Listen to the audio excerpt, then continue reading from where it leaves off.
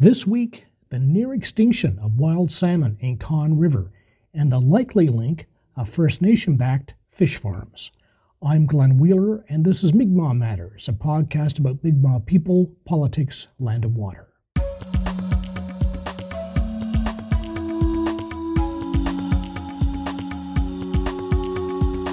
This is episode 174. Thanks for your support via patreon.com and email transfer mi'kmaq.matters@gmail.com. Willala.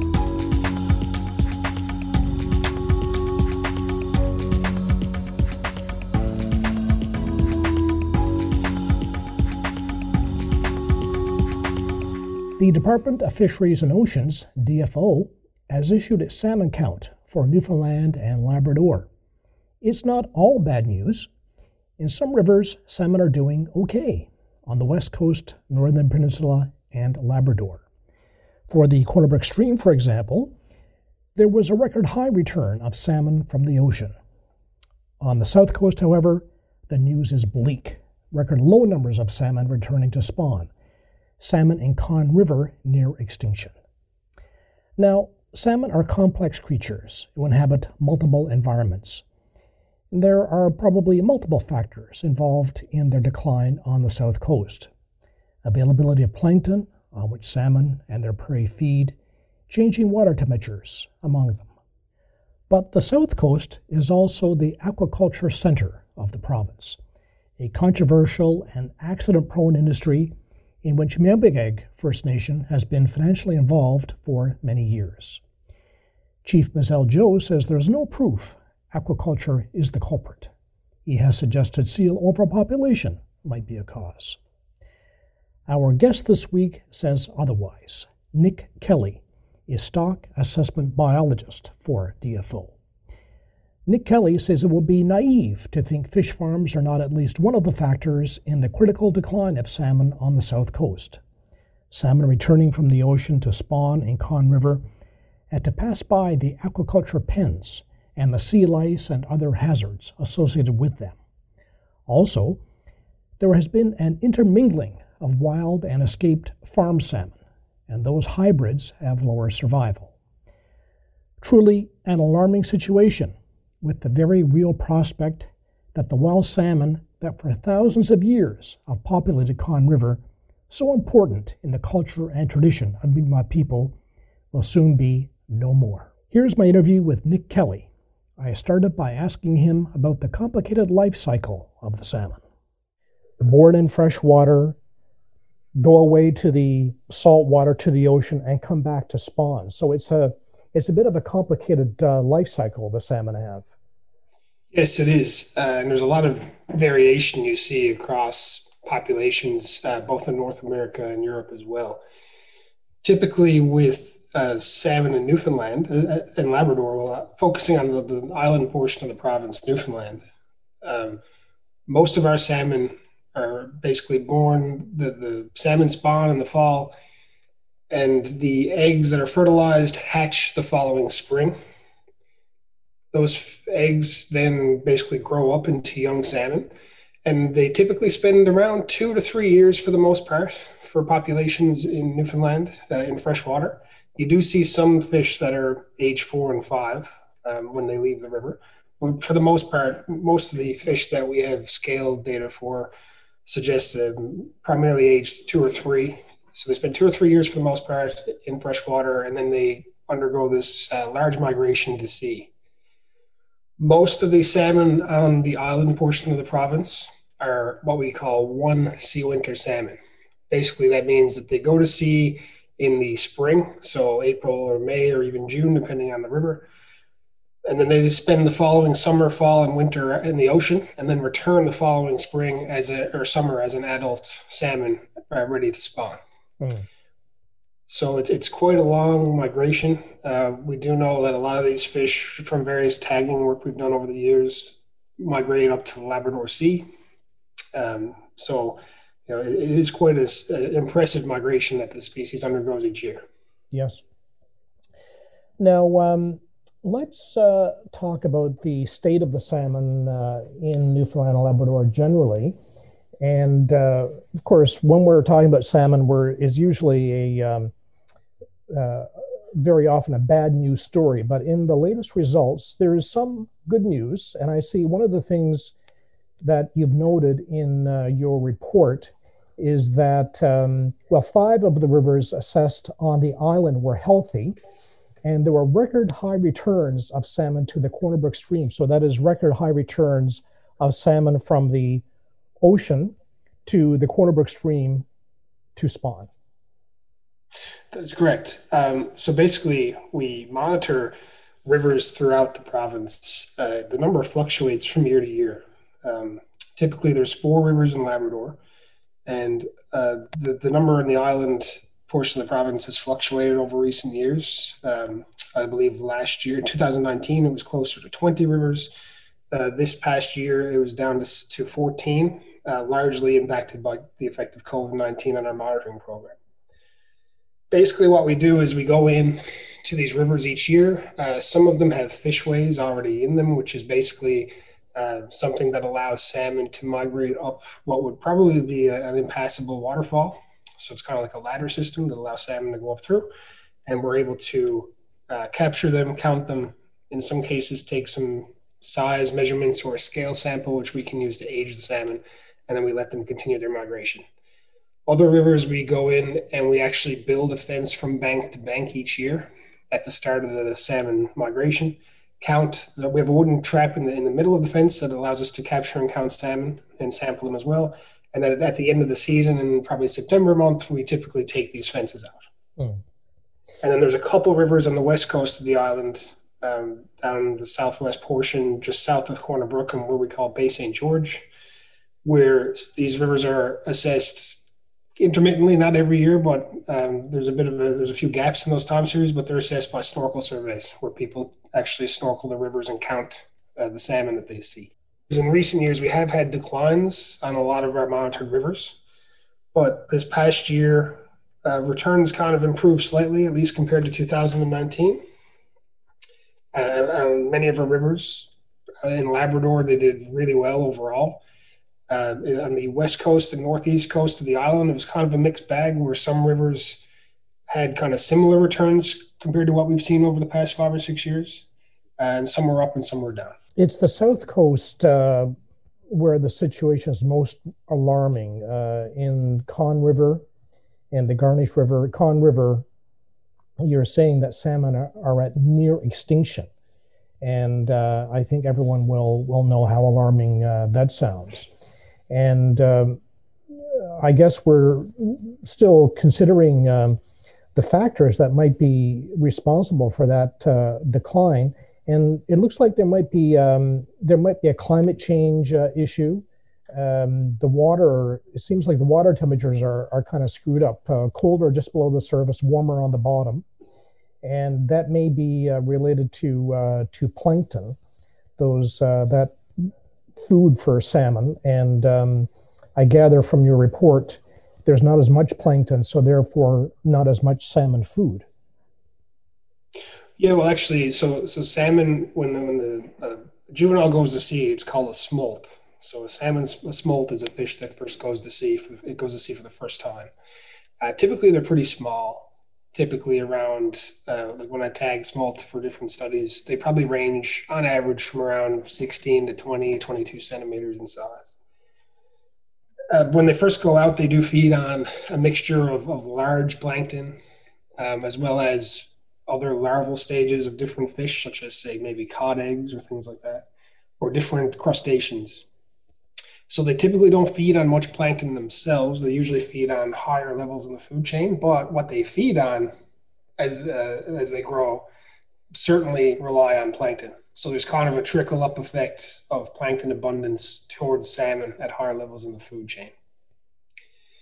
So signs lately in recent years of kind of declines in plankton abundance or size are concerning, but it's difficult for sure to understand how that impacts salmon abundance in terms of the numbers of adults that return, just because of the complex interactions within the marine food web. Mm. Now, in Newfoundland these days, seals are a popular villain, accused of being responsible for many bad things. Seals have been also mentioned as being a factor in salmon numbers. Do you give that any credence, or do you think that's a bit remote? Well, we do hear a lot of locals do certainly voice their concerns about salmon being eaten by seals, and they certainly tell us when they see seals kind of built up at river mouths and things like that. I mean, it's totally possible when the young smolt are coming out of the river, to some of them to be predated upon by seals. When I talk to my colleagues within DFO Science within our region who study seals and other marine mammals, they've done substantial research over the years on different seal diets. I think what they told me was around looking at harp seals, over 20,000 stomachs they've opened over the years, and salmon was never found to be a dominant prey item. In fact, I think they say they found evidence of salmon in seal stomachs, in harp seal stomachs, once or twice since the 1980s. When you look at other species, I believe there's a study I've come across before from the Miramichi River, so outside of the Newfoundland and Labrador region, where they looked at gray seals and did not find that much evidence of salmon. And over 700 gray seal stomachs from around Atlantic Canada analyzed. I think salmon, they said, were found in three. We know that some seals do spend time around salmon rivers, especially, say, harbor seals. But the abundance of harbor seals in Atlantic Canada is relatively small. It's probably 200,000 or 300,000 compared to the other seal species. So I'd say the impact is probably regional, like on smaller spatial scales, and could be having impacts on specific rivers. But I think it's unlikely that seals are really driving patterns of Atlantic salmon adult abundance on a large spatial scale as the Newfoundland and Labrador region. Now, the other thing that has been discussed in relation to salmon is aquaculture. And aquaculture is a big industry on the south coast of Newfoundland, where particularly near Conne River. And you say that more research needs to be done to see if there is a connection between aquaculture and salmon decline. There's some things we do know already, which is the hybridization of wild and farm salmon, and the fact that these hybrids don't have the resilience of the wild salmon. That is, they don't survive. So, do you think it's possible there's something going on there that might be impacting on the situation on the south coast? Yeah, for sure. When you look at the scientific literature, there's over 2 decades of research spanning the North Atlantic, so both sides of the North Atlantic, that have documented negative impacts of net pen aquaculture on wild populations. These are often in the form of what you just said, escapees, so fish that escape salmon farms or pens and go into fresh water and reproduce with wild populations. And certainly my colleague Ian Bradbury has published some really strong papers in journals in recent years showing that this has happened on the south coast of Newfoundland. And I think he's followed up resampling juveniles in all these systems, and it suggests that the juvenile offspring that have a farm parent tend to, or may not be surviving as often, say, as a wild offspring. But then outside of escapees, there are other potential things that we see from research done in other countries, such as Norway, Scotland, and I believe Ireland, which suggests negative impacts on wild populations through the transmission of diseases or parasites to wild salmon smolts as they go to sea and pass aquaculture sites, as well as other ecological interactions that are kind of hard to quantify, just such as competition or predation issues. In BC, they've closed down aquaculture because of the impact on wild salmon. The wild salmon on the way from freshwater to the ocean have to pass by these aquaculture developments and are liable to be infected by sea lice, etc. So that's kind of what you're talking about as a possibility of what might be happening on the south coast. Yes, both in terms of sea lice or even transmission of some diseases as well. Unfortunately, we don't have information specific to the south coast of Newfoundland on this, But the fact that it's been documented in several other regions of the North Atlantic, suggests that it could be an issue here. So just because we don't have any information at the moment on it, it'd be a bit naive to suggest that it might not be a problem here. And we're not saying that sea lice could be completely driving the declines that we see, but it could be another factor that, in combination with marine conditions, whether it's temperature, food availability, predation, things like that, it could be just another factor that could be reducing the survival of these young smolts when they first go to sea from year to year. And just on the hybrids, is the genie out of the bottle? Like, is that something that's unstoppable now, or say if aquaculture were to shut down, or there be some other steps taken? Is it possible to stop that process of hybridization, or is that population change underway and unstoppable at this point? That's a good question. It's a tough one for me to answer. Probably better suited for my colleague Ian Bradbury, who kind of focuses on genetic impacts, as he's much more expertise in that area. I would suggest, though, that based on his work too, it suggests that not only is there hybridization in several rivers on the South Coast, but hybrids appear to be more predominant in smaller populations, which does increase the risk of those populations long term, where they're already at small abundance as it is. But in terms of the ability to reverse the process, whether it's through like human-induced interactions or just let nature take its course, it's very difficult to say if that's possible and how likely it is to occur. So, Nick, we have a mixed bag. We have some healthy rivers, but I think more bad news than good news, and particularly on the South Coast, some very alarming news with this near extinction observation. So what do we do now? I would think a critical situation deserves a critical response. So where do we go from here?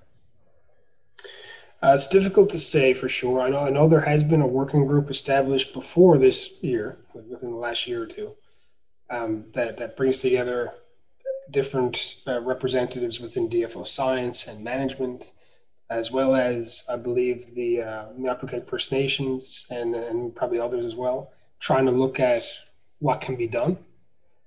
So there is kind of a working group that has been discussing this over the past year or two. It's difficult to say what course of action, is best. We do hear concerns from different groups who would like to see us try to do some kind of enhancement work to try to recover the population. Now, I'm no expert in this, but I'll say is that, ultimately, decisions like this, at least within DFO, bring together multiple groups or multiple different branches of DFO. So it's not just science that would be part of this. It would be several groups within DFO. Currently, there's no stocking policy for Atlantic Canada for salmon from DFO, and there is literature out there, and in terms of scientific literature, that suggests that basically any process like that would have to be taken with a lot of caution, very carefully, because it is possible to actually cause more damage. The key is trying to maintain genetic diversity. So ultimately, it's very difficult to say what the course of action will be or what the best thing is to do. And ultimately, not only will that decision be made well above my level, but it does bring in, it's a very complex issue. So it factors in multiple groups within DFO and then as well as outside of DFO. Complicated scientifically, bureaucratically, and politically. So it's a tough nut. And I suppose what you're saying is it sounds very easy to take some salmon and stock the Conn River, but I suppose salmon are from an environment. So just plopping foreign salmon down into Conn River might not be as easy as it sounds. For sure. These populations have been there for tens of thousands of years, probably longer. So they're extremely locally adapted to their river-specific conditions. And the key too is maintaining what you'd call genetic diversity within the population. So it is quite the complex situation to try to deal with. And like I say, it's very complex and would require a lot of input from a lot of different groups and sectors, both within and outside the government. Nick Kelly, Stock Assessment Biologist for the Department of Fisheries and Oceans. And that's it for the program. Allison Baker is the producer of Mi'kmaq Matters. Our intern in residence is Ellen Riopel, a student at the University of King's College School of Journalism in Halifax. Listen to Mi'kmaq Matters wherever you get your podcasts, and please leave a review. Like us on Facebook and follow us on Twitter for the latest Mi'kmaq news and views. I'm Glenn Wheeler, Nemultis.